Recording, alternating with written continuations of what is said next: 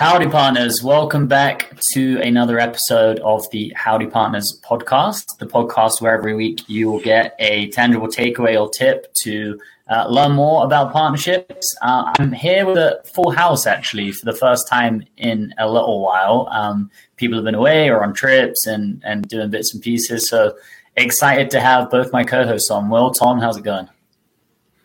Going good. Yeah. Things are moving in the partnership space. There's so much momentum. It's not going to stop, and I'm here for it. Yeah, you're just riding the snowball downhill.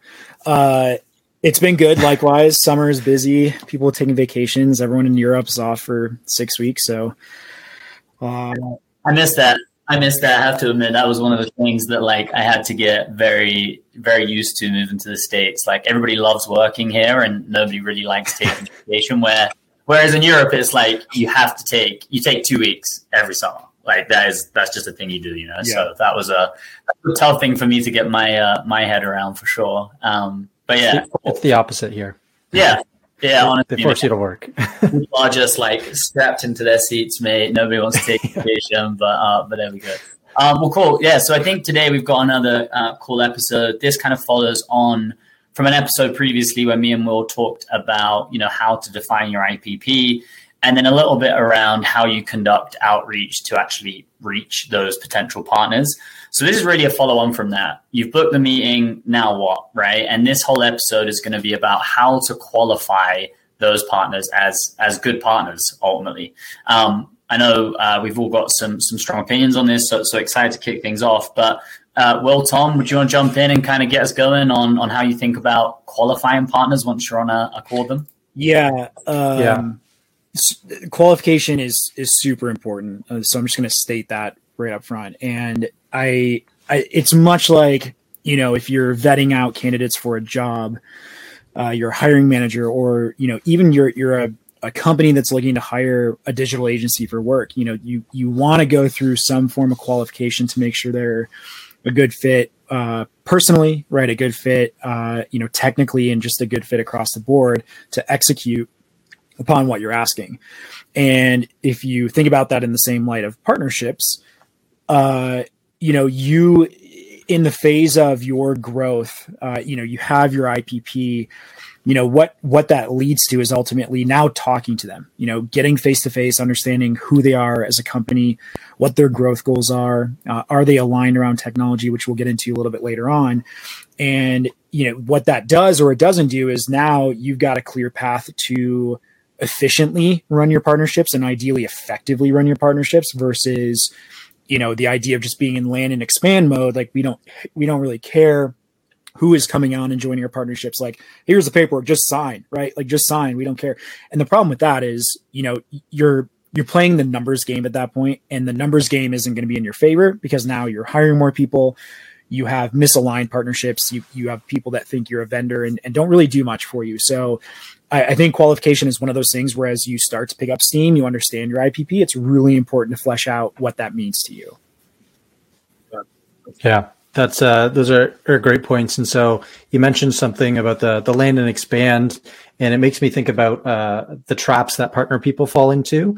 And so let's say someone isn't necessarily just spraying and praying and trying to get as many partners as possible, but they start having these conversations and the partnerships are either going nowhere or they lose momentum. What's a trap that they can fall into when doing the initial conversations with partners and the initial, kickoff with partners as a result of that? What's that trap that a lot of people fall into? Yeah, I think so.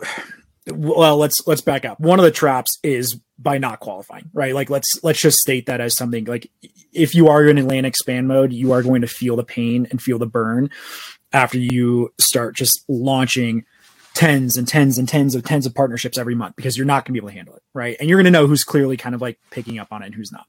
But let's say you do have some form of qualification, but you're still kind of eager. You just want to get some partnerships under your belt. I think a trap on both parts, one on the partnership organization and then two on the actual partner side, is you go through the honeymoon phase, right? You're super excited. You're getting to know their business. You get to know them as people and you seem super aligned. And then, you get through your onboarding phase and things just kind of slow down or they peter off and there's no real there's no real North Star. There's no real partner journey for them to kind of like pick the momentum and keep the momentum going. And I know that's like a whole different episode, different conversation, which is the partner journey and kind of like, what is onboarding? How are you structuring onboarding? But the problem is if you don't keep feeding them and them feeding you, it's going to fizzle out. So truly one of the traps, I think, is just being real and like realistic with yourself and kind of creating milestones that matter to you as a partner organization that you know your partners can fit into, because then you see tangible growth, you see tangible buy-in. And we're not talking about, like 10 milestones in the first 3 months. We're talking about like 3 or 4 that are feasible, tangible. What that shows you is buy-in, is the ability to kind of like scale and go where we're going. And so I do think one of the most important traps to avoid is just like, is not setting milestones, kind of like bringing partners in and just like, you don't have a path, right? Like choose your own adventure. And that works in some semblance down the road, but you've got to get through that honeymoon phase and keep excitement going and momentum picking up from there. Yeah, that structure will up front through that qualification will bring all of that. Yeah. And it's like, every idea is a good idea until you get out to the market or, actually engage with the people that would be using that idea or engaging with it. And then you get the real feedback. Right. And the only way that you can do that in partnerships is asking those questions up front, because, it can be a good idea. They'll probably think, yeah, this is great, but it could all crumble after that. And so that's where that qualification comes in. Yep. So great points there. And so I know when you and I worked together, we ran into situations where there were partners that were not as well qualified. I don't think that ever happened. And I won't go into examples.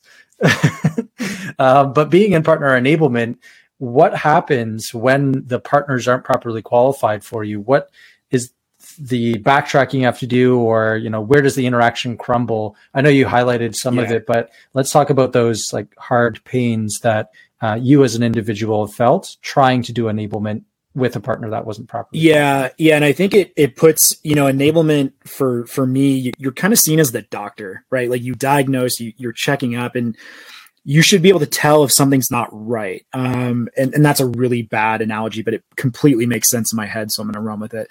But the problem is when you don't have properly aligned or qualified partners at past, even through onboarding, you're going to see a lot of regurgitation. You're going to see a lot of stall. And what it does is it turns the enablement role, or actually the partner manager role for that matter, into triage. It turns it into customer support. It turns it into operations, because, like think about a product, right? Like Vidyard's product, albeit simplistic, has some very complex aspects to it. So it's like product enablement for me is of the utmost importance.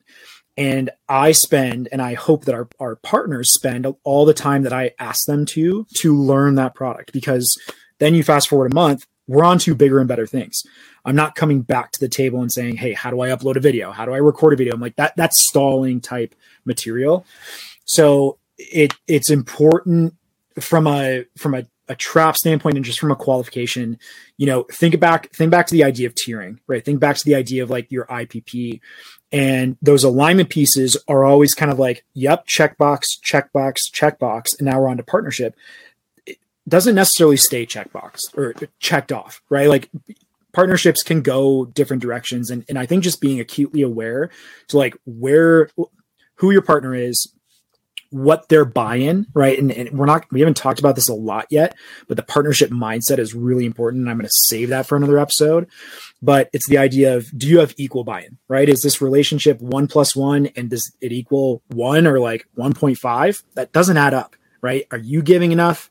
Are they giving enough, but you're not? Like, you've got to have the equal mindset. Or is it 1 + 1 = 3? You're both strategically aligned. You're synergistically moving and talking about things that haven't been uncovered yet. And you're just kind of finely in tune, moving down the field. That to me is the sign of a truly qualified partner, when they have buy-in, they have the resources to action that, and they are investing time, right? Investing time is a huge thing that from enablement, I need to see. Talk to me. So you mentioned enablement there, and I think it's interesting because if you're not a fully mature partnership organization, chances are you don't have a dedicated enablement manager. Right? Oftentimes you've got a partner development manager who's doing, the activation, the enablement, everything all the way through the development cycle. So somebody that sits in an enablement seat, what are some of the techniques or things that you use to really hold partners accountable to do those things that you think set them up for success and really qualify them as a partner? Yeah, well, good question. It goes back to setting milestones, right? And this isn't meant to overcomplicate, right? Like if you look at milestones that you can set or homework, right? Like if I'm onboarding a new partner, product onboarding or product training, product enablement, after every call, I am giving them a task list to complete before our next call. And that next call is usually in a week. And if I start to see that there's no buy-in, there's no effort to even like get their account set up or add their logo to their branded sharing page, that shows me that they're not fully invested into the partnership. So, okay, from there, we can triage. We can back up and call a timeout and say, listen, guys, you're busy. Do we have the right resources to kind of launch this partnership? Are we just misaligned? Do I need to give you more time? Do we need to level set on expectations? And that's where that kind of doctor model comes in, because you can call a pause, you can call a timeout. But the other side of it too is, tactically, those milestones are there for us to both achieve, right? I'm not just giving them homework or set goals like, hey, we want to get you guys to have your first referral submitted after month 1. That's on them. And for me, I'm going to show them all that I'm doing on the partnership. And I think what that does is it's like, whoa, Tom's not here just kind of like coaching, guiding, and acting upon. He's actually doing stuff too. And that builds that symbiotic relationship. So, long story, TLDR, Ben, milestones and homework. And I think that comes with building your onboarding structure, because it should start there. It shouldn't start after like month 6. Yeah. And I think again, it maybe moves away from the initial qualification, but I do think the hitting of milestones in itself is qualification that is a good partner, because to your point, if they're not willing to even go in and complete like the basic level, onboarding training, product training, it really probably is a sign of things to come. Yeah, totally. They're probably not going to be a very engaged partnership. And it goes back to your point, Will, like on the face of it, a lot of people will say, hey, yeah, I get the value in the partnership, but actually like qualification and having them run through those steps is a pretty easy one to fully qualify them, right? Yeah, the way I like to boil it down to is the clear expectation setting, and that starts right from the beginning, because if you don't even have that, MVP alignment, then everything else won't be clear. They'll be focusing on maybe the project, but in a different way because you don't have that alignment. And so that qualification helps with at least the initial impression, and sets those basic expectations on moving forward. Because as an example, if you are a marketing-led organization, you're very strong there, and your partner is more sales-led, then, if you don't uncover that early on, then you might just be throwing random programs at them that won't work, just because that's how you do things normally. Yeah. So it's all about those expectations. The joint value proposition is just so important in that kickoff call or even before, because that you nailed it, Will. You've got to set expectations and align before you even get started. And the last thing I'll say on that too, Ben, you and I talked on an episode about tiering and just like building that scorecard. And that scorecard goes into like the qualifying of net new partnerships, which is what we're talking about right now. But in the long run, like that scorecard is still really important, because qualification doesn't just happen up front. It happens at those milestones. It happens every quarter, happens annually on your QBRs and stuff like that. So, and the small things, right? We're not just talking about, very like tangible numbers driven quals. We're talking about, are you ghosting me on calls? Are you not doing your homework? Are you not, kind of practicing say do? And that all matters. And it comes full circle. Absolutely. So Tom, coming from the agency side as well, I'd love to get your take on, when you were vetting partnerships, how did you approach that from the agency side, which will give some perspective, and then we'll dive into some more tactical things that maybe you used or that you would use today. What was that like? Did you do that qualification on the agency side when engaging with tech partners? Yeah, we absolutely did. And I think it's very aligned to how partnership orgs should be qualifying as is, are we aligned organizationally? Meaning, can we both see ourselves scaling and growing together, right? Like me feeding relationships there. And more importantly, like me providing a solution to my customers that will work and that has, a team behind it. And that's really important to kind of fulfill, because it's funny.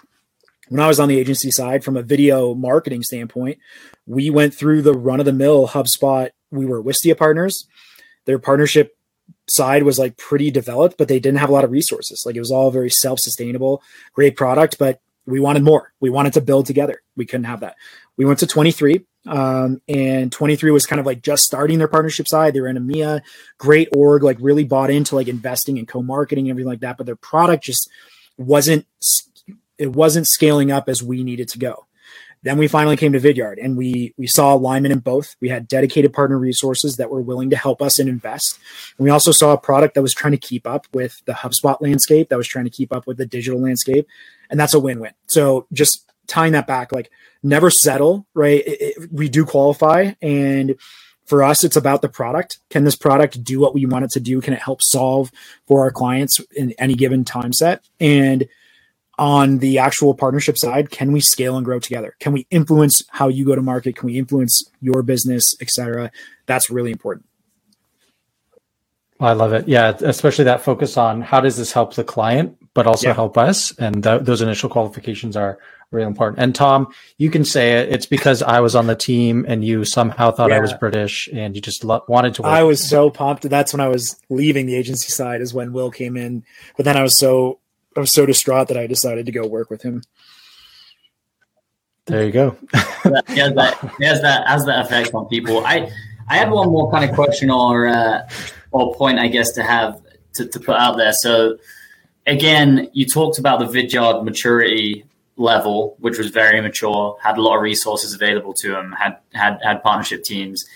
Qualification, I think, still matters regardless of the team size, whether you're a one-person partnership team or a 10-person partnership team.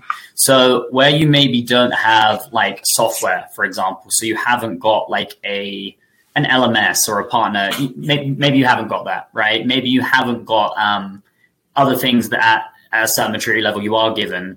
Any tips from both of you around like, okay, fresh partnership team, how would you go about qualifying partners when you don't have those resources available to you? Well, my answer is you got to lean on your IPP at that point, but you also need to be very strong-willed to say no. Or I think more importantly, like strong-willed to build two paths. One is that active portfolio where you've got true strategic alliances that you're building together. And then maybe that affiliate channel where like, hey, we still want you to be a partner. We're not aligned right now organizationally. We would still love for you to like act as a conduit to our business and vice versa. So I think having those channels kind of like discovered and built out, but like most importantly, like you're completely right, Ben. It doesn't matter what maturity you're at, or you're just starting. Qualification is still going to be important.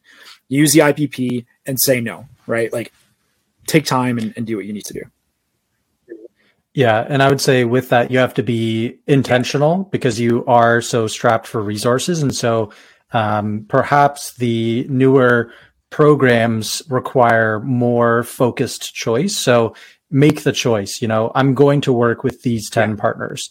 And then if you, limit yourself to a select few, then you'll be hopefully, and if you're listening to this, you'll have the resources to do so. You'll be more intentional and you'll have much more structure to make those select few more successful. And I agree with Tom. You should not just only choose, 3 partners. You should choose, a handful of tech partners and then maybe some affiliates. And you still want to test some things, but it's not, here's the program. We're going to scale it. We're going to hire people for it. We're going to, buy these technologies for this program because, I think it's the right thing. So small, focus, be intentional, make the choice and choose, 1 or 2 different programs and don't try and do it all. That's what I would say for anyone who's strapped for resources. Do not. Yeah, I think that's great. I mean, I'd like bring it back to real life examples. And again, I think everybody knows I'm at kind of month 2.5 at Help Scout. And there's a lot of different areas we could go from a partnerships perspective. We get a lot of inbound interest from agencies and BPOs and you name it, but for us, like we've got 3 main programs: affiliates, our startup program, and then technology partners. But to Will's point, I have engaged with a couple of marketing agencies and BPOs, but they're more passive, just to see and just to test, like maybe we start to see real traction with one of those channels, because then it gives me at least data points to go back internally and get a head count just to focus on agency partnerships or, you name it. So I like the advice to test, but also when you start to see success, maybe double down on a couple of those channels. Yep, absolutely. All right. So Tom, let's dive into the tactical. So what are the top 3 questions that you should ask? And of course, there's going to be more, but just in your opinion, what are some of the major questions that should be asked when doing the qualification? Okay. So first question that you need to ask is, just get a glimpse into the kind of like the box of like how this organization works. How does your organization view technology partnerships? Like how many tech partnerships do you have?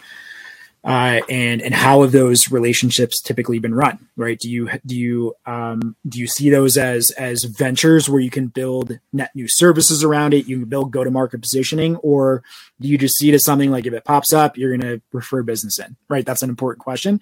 And it helps you kind of dictate whether it's going to be a strategic alliance or maybe just a better affiliate or referral style program. And then it ties into like, do you have dedicated resources? I think this one is so critical and foundational, but you could be talking with CEOs, you could be talking with the head of sales, you could be talking with, marketing, whatever.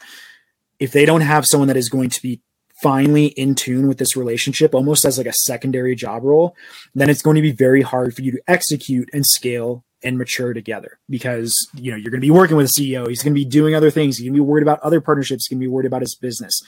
Sometimes like they are bought in and invested. I'm not saying that there's a specific job role that works well or doesn't. You'll see CEOs that are completely bought in and carry partnerships to new levels, but always make sure you've got dedicated resource or resources to scale together. Point of contacts, huge. And then finally, and this one's really, really important. It's something that you and I talked about before this, Will, is how is your company set to go to market? And I know this more from like the service or the agency side, but it still is pretty tangible on like the technology partner side too. But there are certain go to markets or like how your company sells at like the core. Are you on a point system? Are you value based? Some of those work really well and some of those don't. And you'll have to uncover that. Like that differs organizationally, I would say, like based on how you sell your product. But once you find that alignment, you might say, okay, you know what? Agencies that sell are just doing content, right? They don't do video production, or they're into like point-based selling. That might not align very well with us. Doesn't mean they can't be a partner, but maybe once again, they go down that more self-serve or affiliate track versus the ones that sell value-based. They do video production, they do video selling, they have sales enablement. And that's funny because I'm just kind of giving you guys a glimpse as to what Vidyard looks for. They have sales enablement, video production, dedicated resources, value-based selling. That works really well with us. But those 3 questions, right? How does your org view technology-based partnerships and how those relationships been run? Do you have dedicated resources that you can align to scaling and growing this partnership? And tell me a little bit about how your company goes to market. How do you sell? What's your selling system like? Are you product, sales, or marketing led?